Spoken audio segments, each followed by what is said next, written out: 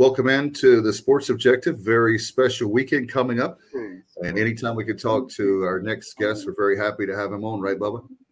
Absolutely.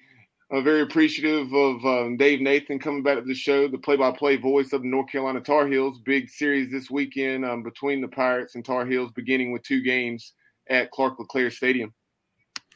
Welcome in, Dave. How's it going? Guys, always good to be in touch. This is officially when you know it's baseball season around these parts.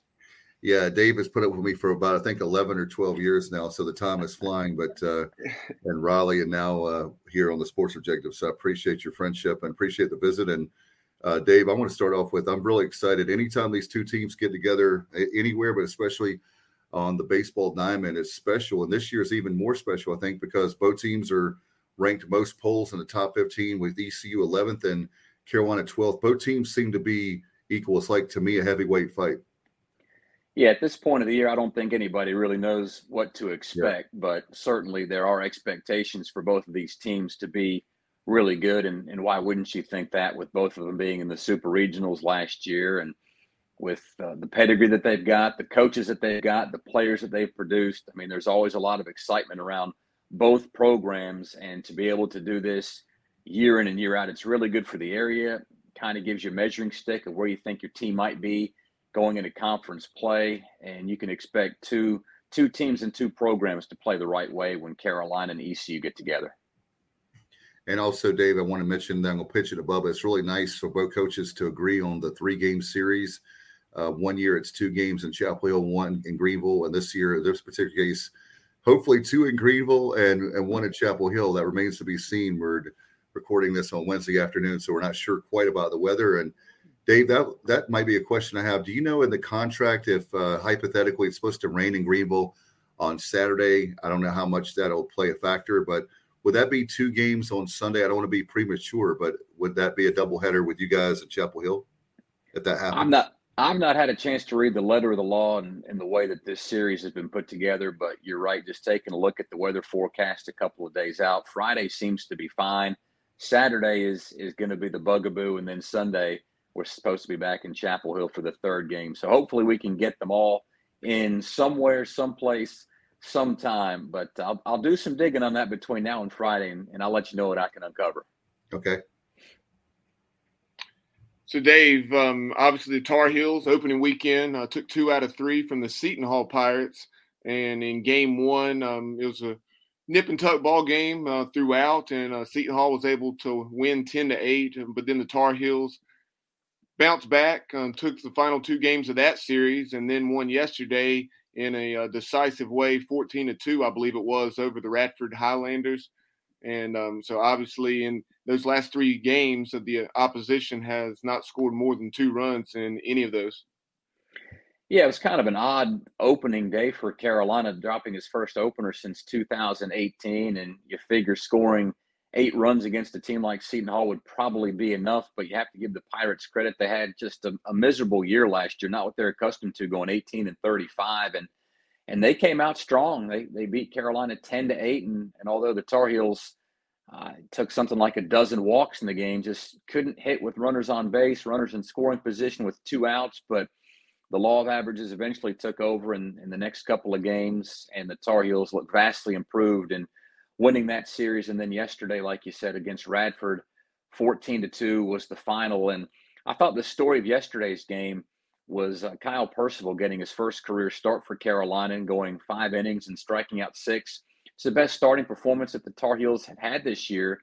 And you take a look at who Carolina started against Seton Hall: Max Carlson, Will Sandy, and Connor Bovair, 3 players all back from last year. Sandy's a 5th-year player, and Max Carlson's your go-to guy on Fridays. So the one thing that I think pestered Carolina some last year, and again, we're just 1 series through the season, is can you get 5, 6+ innings from your starters so that your bullpen isn't taxed as the year goes on? And, talk about the bullpen a little more in depth.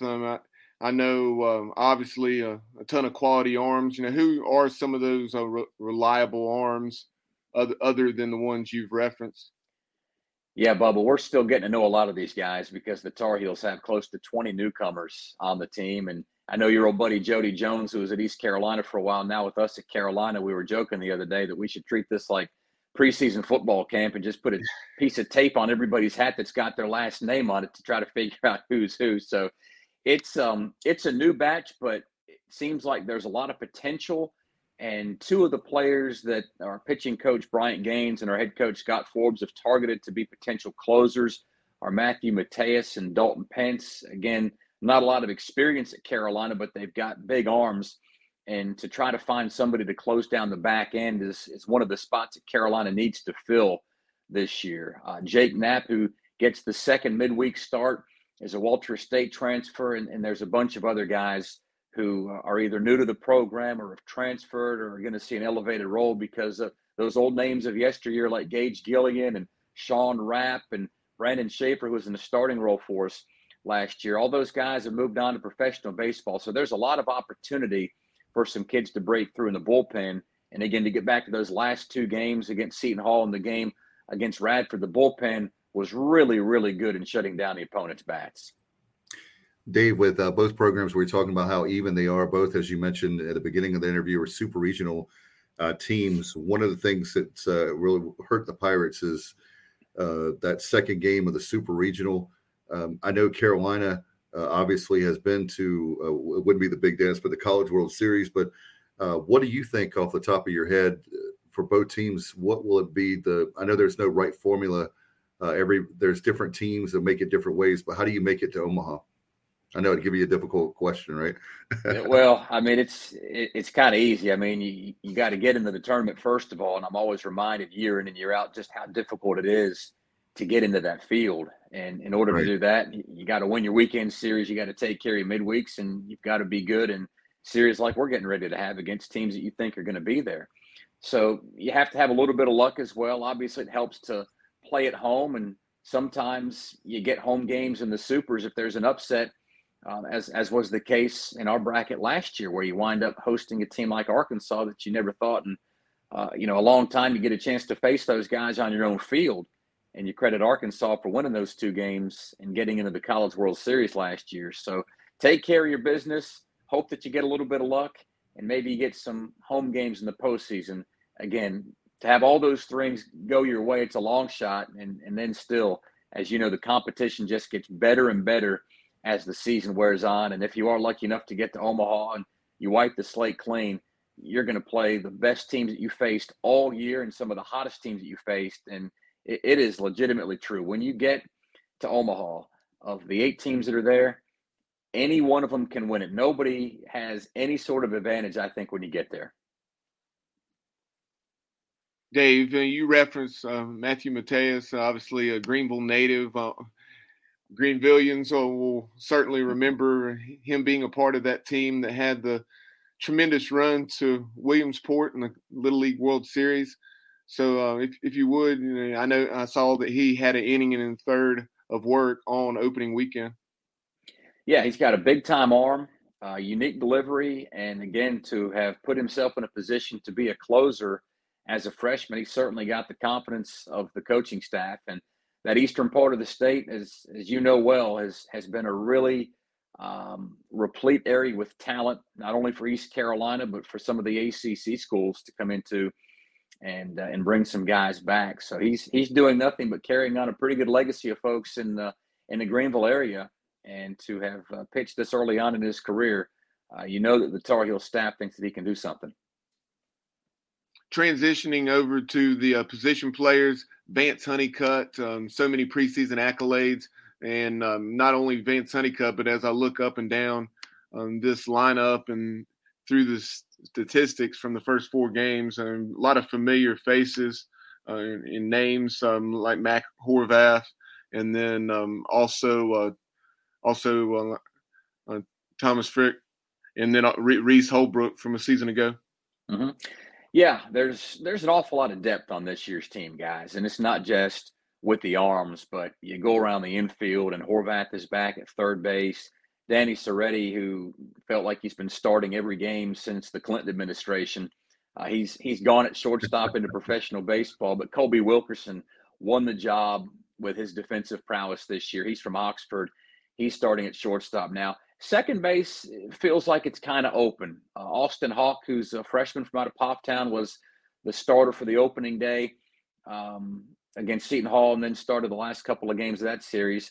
But that's a spot where Carolina, I think, can begin to tinker with some guys. Jackson Vanderbrake, a junior college transfer from out of Washington, started against Radford, and Johnny Castagnazzi, who's another returning player, hasn't played yet this year, and so he could factor into that spot as well.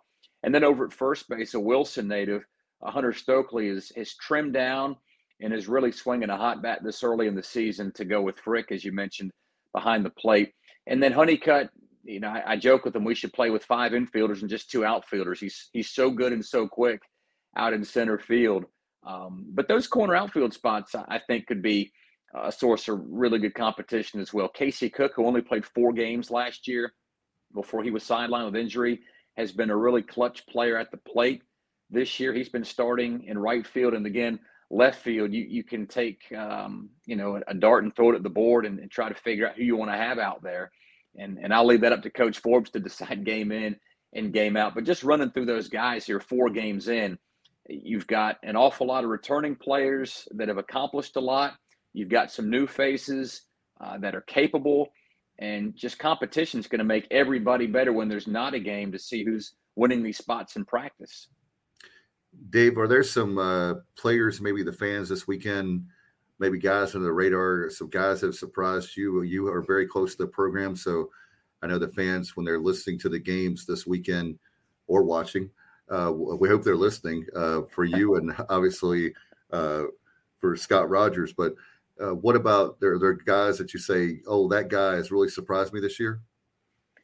I would say this, not that Tomas Frick has been a surprise this year because this is his 3rd year in the program, but he got off to such a hot start last year. I think he had something like 19 RBIs in his first 21 games. He was one of Carolina's best players at the plate against Seton Hall. And so he's a player and that just demanding position of catching, how much of a tax that takes on your body to be out there game in and game out. And he's done it for the last couple of seasons. This early on in the year where he's got to be rested and refreshed and rejuvenated, I would look to him as somebody that is going to be swinging a big stick here. And we'll see if that carries over against the best team that I think the Tar Heels will have faced to date in East Carolina this weekend. No question. These 2 matchups are there. Do you see any advantages or disadvantages, or who has the maybe there's the pitching leans one way and maybe the batting leans another way for which team? Well, I know East Carolina is going to have an advantage playing at home, whether it's the first game or the first 2 games, if Mother Nature permits us to play on Saturday. Because when you go to Greenville, you're going to face 4,000-5,000 plus fans that are into college baseball as much as any place that you'll visit. And to be doing it this early in the season, it'll be Carolina's first road trip. For whatever reason, it's in any sport, especially in the college game where there's just so much passion behind the fans. It's tough to go on the road. And we saw it last year where I think East Carolina shut out Carolina in just a frigid game in Greenville. It's tough to play. So I don't know matchup-wise who's going to be favored to do what just yet. And we'll find that out as the season wears on. Unfortunately, we get this one out of the way pretty early. But I got a pretty good suspicion that if you're playing at home, you'll have the upper hand. Yeah, Dave, we actually had this is a nugget you can use for last weekend's series. We had 13,643 for the weekend, 3rd best ever at East Carolina at Clark LeClaire. Yeah, I mean, that's great. And just to put that in perspective, the Tar Heels had a little better than 8,000 for their first series against Seton Hall, which was as good of an opening series attendance for Carolina in about the last 20 years. So wow. You put 5 figures in the seats for 3 games, I don't care where you are. There's people that have some real interest, and there's a program that's giving back to its fans. So as you take a look at Scott Forbes Ball Club, I know on the pitching side of things, you referenced a lot of arms, but positionally, you see a guy in the past, a guy like a Vance Honeycutt explode onto the scene. Are there a freshman or 2 this year who you really expect to see that kind of output from? Yeah, that's a good question. And I always hesitate to put expectations on freshmen. And really, I hesitate to put expectations on teams until we get to about the month of April. And Case in point, the Tar Heels were picked to finish 5th in their own division last year, and they wound up winning the ACC championship in Charlotte. So you just never know which way these things are going to go. But clearly, if a guy like Austin Hawke is getting the opening day start at second base, he's done some things in the offseason and in the preseason to merit that for Carolina. And I think that'd probably be about the only true freshman, at least in the field, that you take a look at and say he's somebody that can help you right away. There's the junior college transfer I mentioned, and Jackson Vanderbrake, who hit a home run in Game 3 against Seton Hall and was rewarded with the start on Tuesday against Radford. So those would be the new faces that I think the coaches have expectations for all these kids, and you got to win it when nobody else is watching. But in terms of what they do in the games, guys, I hate to buck the question here, but I just try to take a step back and wait for all this stuff to unfold before I make any hard and fast judgments on anybody I've not seen play. Well, Dave, as far as the ACC early on, is there, besides Carolina, I know that's always good, Duke up the road with Coach Pollard does a great job, Avent.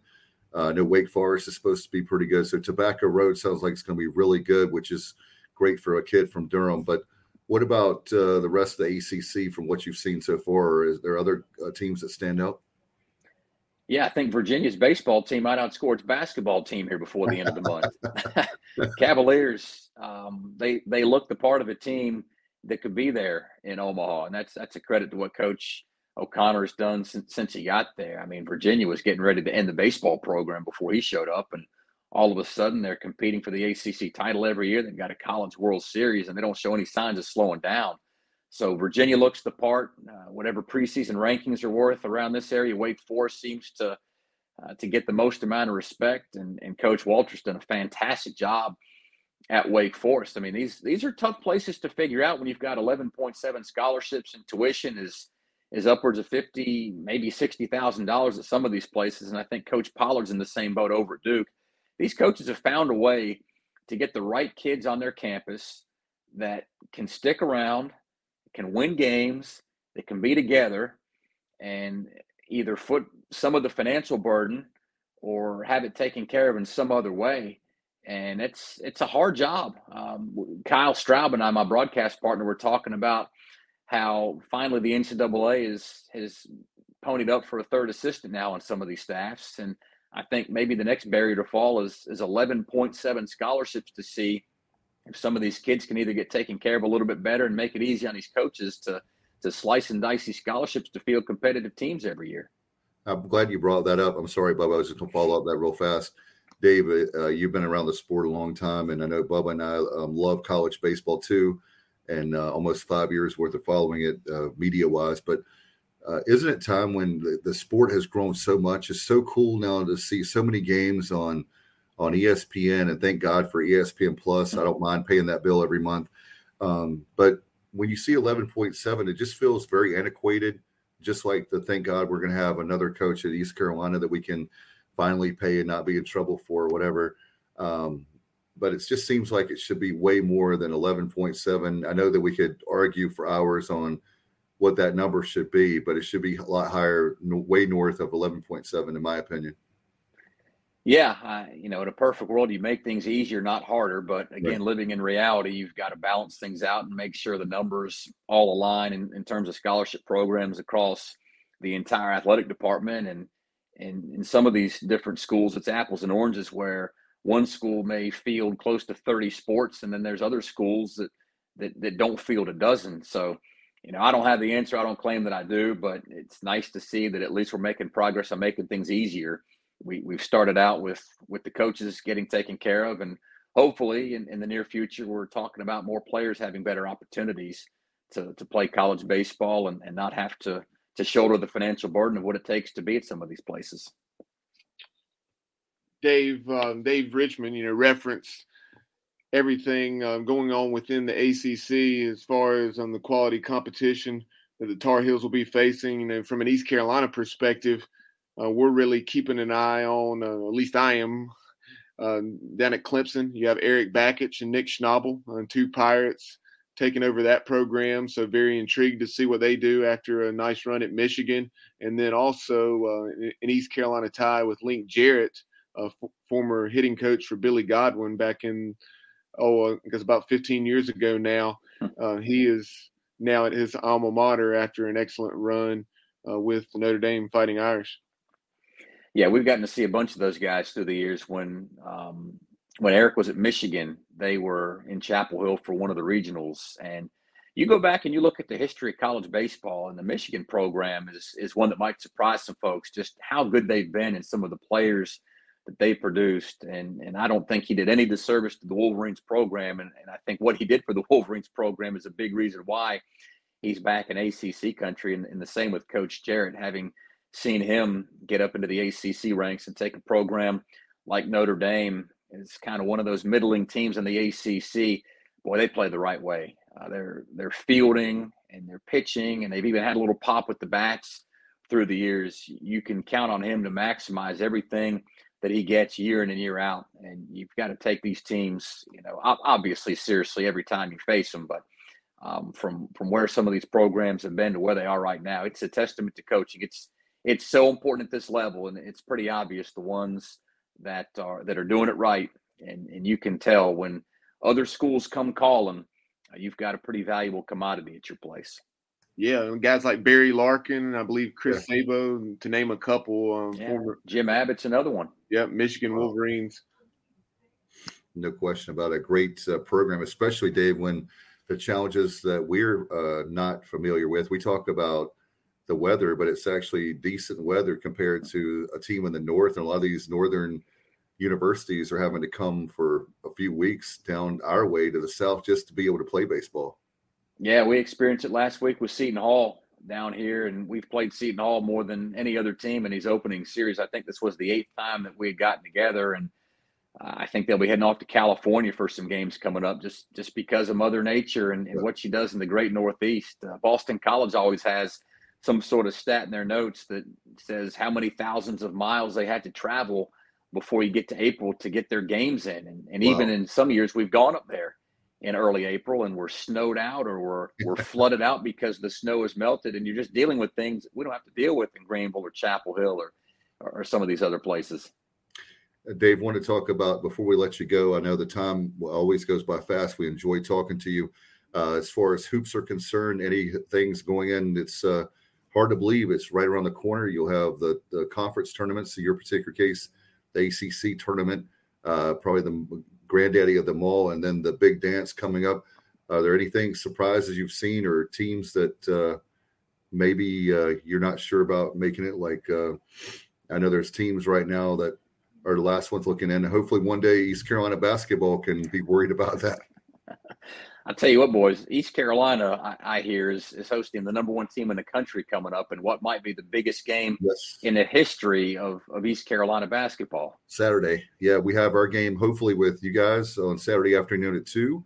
Mm-hmm. And if Mother Nature will, if we don't have a dome at Clark LeClaire, so that's the only time I wish we did is inclement weather. But then on Saturday night, huge weekend for us that we have at Williams Arena, Minji's Coliseum at 8:00 that night. We have Houston, number 1 team, coming in, the Cougs. Yeah. We had played number 1 a few times going back to like the Christian Laettner days, and played Duke a couple times at least, I think, when the Blue Devils were number 1, and then also back in the 80s, NC State. But first time a number 1 team has been in Minji's. Yeah, it's shaping up to be a big weekend in Greenville. But to get back to your earlier point, it's surprising that Carolina's basketball team is in the position that they're in, having been the preseason number 1 team in the country, to now fighting for a spot just to get into the big dance with just a handful of games remaining. And 2 of those games are on the road, where the Tar Heels are 2-7 this year, and 2 more at home against Duke and Virginia.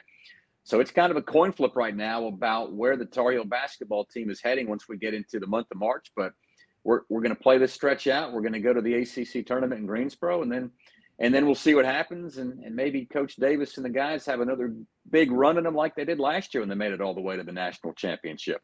No doubt. That's what makes the tournaments great. Is it's a brand new season. The player in me knows, and the coach in me knows. And Dave, one stat that I know you probably already know, but in the ACC right now, 65% of the home games the home team has won. Of the ACC games, regular season games. So I think that, and then, the Carolina has a lot of talent. Sometimes I hate to use the cliche, but the ball doesn't bounce your way. And all of a sudden last year, I know they got hot at the right time. So you never know. I know on social media and seeing my friends that are Carolina fans, they are really obviously taking it really hard, but you never can count UNC. And I like Hubert Davis a lot. I think not only is he a great coach, I think he's a great person. I've heard a lot of people that know him personally that have told me that. So I trust their judgment, and just seeing him on the outside looking in, he seems to be a great guy, and obviously learned from one of the best from Roy Williams coaching with him, and played for one of the best with Dean Smith. So if Carolina fans, I don't think they need to be in the panic room, because anything can happen. And literally that's what you got to do. That's right. I think the Tar Heels would like that outside shooting stroke of a young Bubba Rosenbaum back in the old Clemens Cougars days, fellas. Oh, yeah. He's a grad transfer, I hear. That's funny you get that in, because I was about to drop a similar comment about yourself, because back at the old Clemens gym, Dave, you'll appreciate this. My dad called it the Palestra, the famous arena from up in Philadelphia, because of its architecture and obviously limited seating, but it did. Mm-hmm. I can see why he called it the Palestra now as an adult, and a lot of good memories of our games there on that little court in Clemens Gym in Clemens, North Carolina. Hey, Dave. Go ahead. I was just going to ask you a quick question. Some 411. Did Bubba ever dunk on anybody? I mean, you were there. Nobody in the league did, Dave. We were what, 8, 9, 10 years old. I thought it was like a. And we were playing on a 10. We were playing on a 10-foot goal too. Yeah, if you had a 6-footer back in those days, you're on a pretty good team. Yeah. Okay, I remember Josh Sheehan. Yeah, you know what? I actually played with Josh when we got older, and his father-in-law, believe it or not, was on one of our baseball trips a couple of years ago. It was the strangest thing in the world. We were talking about where I grew up, and Josh's name came up, and all of a sudden he picks up the phone and calls him and hands it to me, and we were talking like we hadn't missed a beat over the last 30 years. Because he went on to a very solid career at App State, of course. Yeah, he got a lot better when I quit playing with him. Well, Dave, how can people, by the way, I'm lucky that I know the TuneIn radio app. There's a lot of ways we can catch our friends. It's so cool to have the tech. One good thing about technology is that for SiriusXM, or certainly with TuneIn radio app, and I know you guys have the Varsity app, right, where people can hear you? We sure do. GoHeels.com is another place where folks can catch up with us, and the home games on the ACC Network Extra early on here in the season. So we'll be swapping television partners throughout this weekend, and back and forth on the radio, on the internet, just a lot of different ways to get Carolina baseball. Dave, looking at the time, it's going by extremely fast when we're having fun. That's the way life goes, right? Thank you so much, and hopefully we can see you this weekend in Greenville if the weather holds out, my friend. Well, guys, let's make a plan to catch up. And just one last thing here. I'd be making a huge mistake if I didn't acknowledge the loss of Jeff Charles recently in Greenville. I didn't know him as well as a lot of other folks did, but I can tell you he was a consummate pro and a gentleman, and always willing to help out if you ever had a question. And I've always thought one of the best things anybody could say about a broadcaster is that he belonged to your school. And I know the joy that Jeff brought East Carolina fans for the last 3 decades is something that I hope gives folks some comfort in what's been a really trying year. It was amazing the comeback that the Pirates had against Cincinnati in the game after East Carolina got back from Tulane, and just a huge loss in the Greenville community, a huge loss in the broadcasting community. And I can tell you, he's one of the best, and it's just it's so nice that we're able to share time with Jeff and the many talents that he brought to the broadcast booth. Thank you, Dave. It's such a classy thing to say, and of course you're a class act. So he was amazing, and the fact that he stayed with us 35 years, half his life, he was 70, he would have been 71 in May. So half his life he gave to us, and I know they're working with the family on a way they can honor him to keep his legacy going. And I know there'll be another voice, but it's going to be hard to replace a legend like him. I don't think you replace legends. Legends never die. And it'll be hard to get used to the next voice, whoever that is. And I know they'll be very talented, but we were very blessed to have him as long as we did. Thank you so much for saying that. And I look forward to hearing the broadcast. And, we're always here for you if you need us. We appreciate you very much. Guys, my pleasure. Let's have a fun weekend of baseball. All right. Thank you very much, Dave. Appreciate Dave very much, Bubba, for all he does for the Tar Heel Sports Network. And man, he's so good with hosting shows and does a lot for them. Appreciate him very much. And he's always very generous and kind whenever we reach out to him. He's been good to us for the last 4 or 5 years.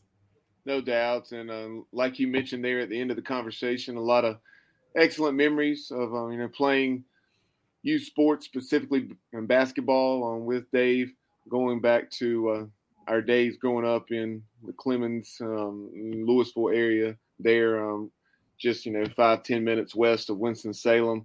The Clemens Cougars League that he mentioned, it was later on tied in with the YMCA, but just your typical community basketball league, and a lot of excellent memories of those days. It's hard to believe that was 30 plus years ago now. Wow, I misunderstood. I thought you guys played together as like a rec league in the teenagers. So no, yeah. Well, I guess it started probably 7 to 8, and then went up through middle school, or close to about the time you went to middle school, the end of elementary. No doubt, and we appreciate him. He's like I said, I've known him for a long time, and always been good to me. When my previous gig in Raleigh at Curtis Media Group, when I was working there at 680 WPTF, he was always good to me there. And over the last decade plus, about 12 years, I think now, hard to believe. And before we go, I want to remind our fans of PGXgloves.com. I want to talk about that promo code ECU, 25% off all products. And also want to give a shout out to, in fact, there it is on the screen for those listening or watching, PGXgloves.com. They have custom baseball gloves, batting gloves, football gloves. They've got a cool swag and apparel, a lot of great hats that you can wear as well.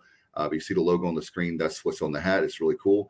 All for the promo code ECU for 25% off. And let's not forget about Next Level Training Center too.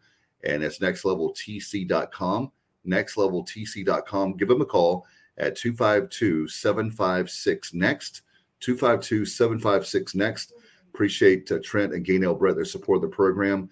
And Bubba, before we go, I know that Pirates are anytime you play Campbell, it can go. It's like a coin flip, isn't it, my friend? Yeah, tough loss last night down in Bowie's Creek. Honestly, the Pirates didn't play their best baseball, and if you'd have told me some of the things that happened in that game, then I would not have thought we would have had a chance to win in extra innings like we did. And when we did have some opportunities, got a runner to third base. I guess it was there in the top of the 10th. Luke Nowak stole third. I think he stole second and third, honestly. And then there was only one out, but unable to get the clutch hit. But hats off to Justin Hare and the Camels, quality program, and you had a feeling it was going to be a game that came down to the wire, like it often is there at Campbell, and it was. And Pirates just didn't do what they needed to do to win. But we'll see how we bounce back. You certainly expect us to, with the 12th ranked Tar Heels coming to town, there's no reason to think we won't play our best baseball this weekend, and put ourselves in a situation to hopefully pick up what would be a huge series win against one of the best teams in the country, and that would bode well come postseason time when all those things are being hashed out with regional host and national seeds and so forth. But also wanted to mention Mike Schwartz and the basketball Pirates. They were victorious last night out at the Reynolds Center in Tulsa. I think it was 62-60. And certainly wasn't a thing of beauty, but all those losses that we've had through the years on the road, you'll take them any way you can get them. And Jaden Walker stepped up in a big way, 24 points, a career high. And I know when he arrived in the locker room, if you follow ECU basketball on Twitter, you saw the way he was doused with some cups of water upon his arrival to the locker room. And it's great to see those guys get back over 500, 14-13 now, 5-9, I believe, in the American 4 games remaining in the regular season, 2 against Tulane, including the rescheduled game from earlier when the Voice passed. Yeah.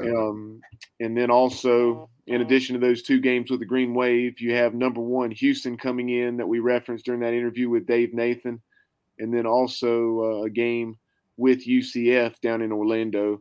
And then on the women's side, I know you wanted to mention this, as did I. The Houston Cougars are in town tonight, that being Wednesday as we're recording this. You may hear this before tonight's game, you may not, but Kim McNeil's club, it's playing for its 20th win of the season, and that they're looking to improve to 20-8, I believe it is. Yeah, 10-4. And they have that game as well as another game against the Tulane Green Wave this weekend, as they will hopefully go into the conference tournament at 21-8. That will be great. In fact, admission is free tonight if you happen to be watching this, and we'd love for you to be checking it out. Appreciate everybody very much for the support of the program. As Coach McNeil talked about, Bubba, last Saturday, I didn't realize we had about 2,000 people there. I appreciate our support. And one of the great things is the players are bringing a lot of family and friends from their hometowns, just like Amaya Joyner, Danae McNeil. It was really cool, had a bus. They chartered a bus, about 40, 50 people. They came. But we had 2,000 people. So that's the best we've had in a long time for a women's game. And when you take away the education game where they have the Pitt County students, they have much more than that. But I just want to remind everybody to come out tonight if you can. Admission is free. And then you get the first 250 people, I believe, give a T-shirt. So That's going to be really cool. And the women's program really taking off. And I love how much I love Coach Schwartz and what he's doing, and having 14-13 now. So just got to keep supporting our men's program, and our women's program is picking up. So if you're a basketball fan at East Carolina like I am, you got a lot of things to be happy about, my friend. Yeah, and with their record now, the ladies, like I said, 19-8, hopefully going to get to at least a few games above the 20-win plateau. And with that being the case, even if we don't win the conference tournament, like we obviously hope we do, then we'll be headed to the WNIT. So a lot of basketball still to play, and a chance. I want to say, I know under Heather Macy, we won 22 3 consecutive seasons. That's believe there were 2 occasions prior to that where we won 23 games. And so I think the program record for wins, is 23. That sounds right.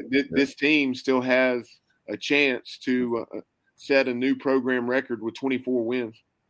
That's amazing. You're right about that, Bubba, about the 20. I think 23 off the top of my head. I'm not looking at it, but it sounds right. And Kim McNeil has definitely got the program headed in the right direction. And first-year head coach Mike Schwartz at Greenville, with his recruiting, and the players love him, and we love him because he's great to the media and really selling the program. And we got to just get behind him and work really hard to help support, because when you get in Williams Arena, even with the women's games with 2,000 or 3,000, it's really loud.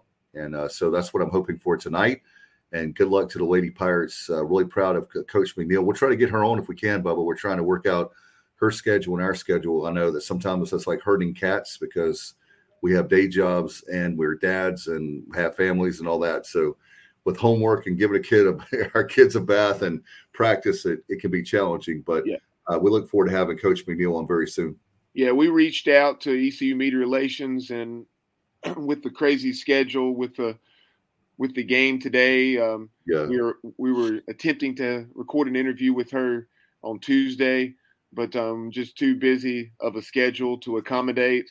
But I know hopefully maybe between the conference tournament and postseason play, but if nothing else, following the season, we'll have Coach McNeil on to recap the season, if it is in fact following the conclusion of the 23 campaign.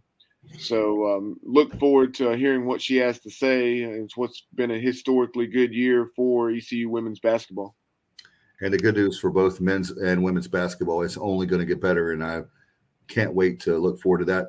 Look forward to the women's game tonight, as we talked about. And, of course, Bubba will have we'll keep all the latest of what's going on. In fact, we'll have maybe we can talk about tomorrow night. We can, being Thursday, we can talk about football with the football schedule and much more. We'll look and see if we can do that and work it all with the guys. But that came out. If you haven't had a chance, take a look at that at ECUPirates.com. And don't forget to get your football tickets. Just go there to ECUPirates.com or during business hours. So if you're old like me and you know how to do technology, 1-800-DIAL-ECU, right, Bubba? Yep, 1-800-ECU or ECUPirates.com to get those 2023 ECU football season tickets. And stay tuned here in the next day or two. We will have a video promoting those season tickets on our YouTube channel, and be sure to subscribe to YouTube or on YouTube to the Sports Objective if you've not already done so. And that way, if you click the notification bell and the word all, then anytime we go live or post new content, you'll be alerted on your device. And you'll be sure not to miss any of the things that we put out there, like Coach Connor's excellent interviews with former Pirates, like, former Pirate players such as Emac, Junior Smith, Vontae Leach, and a host of others. Then you have, obviously, A Pirate's Life for Me, interviews that I do with former Pirate players, and then also Pirate fans getting their take on, when they became a Pirate, and then a lot of their fond memories of following the Pirates throughout the country, whether it's football, baseball, basketball, or what have you. No doubt about it. Looking forward to all that programming. And, of course, any breaking news at once, we'll have it here for you. All right. Thanks to our very special guest, Dave Nathan, as we get ready for the Pirates and the Tar Heels. Huge weekend in Greenville and Chapel Hill as number 11 East Carolina versus number 12 North Carolina. It's going to be a huge, huge heavyweight fight. Cannot wait for it. Thanks to him. Thank you, Bubba, for all that you do for us behind the scenes and on air as well. And we'll be with you guys very soon. Thank you so much. Appreciate your time. And as always, ladies and gentlemen, go Pirates.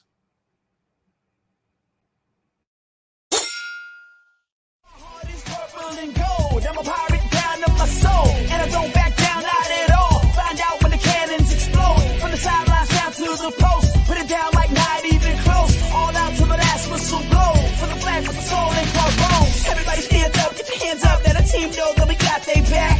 This is our house, this is our town, our top, everyone not copy that. Everybody in the stands go bananas, scream loud, baby, don't hold back. Every foot, every yard, every first down, every touchdown with the cannons blast. Get it on, get it all, get the wave going, let the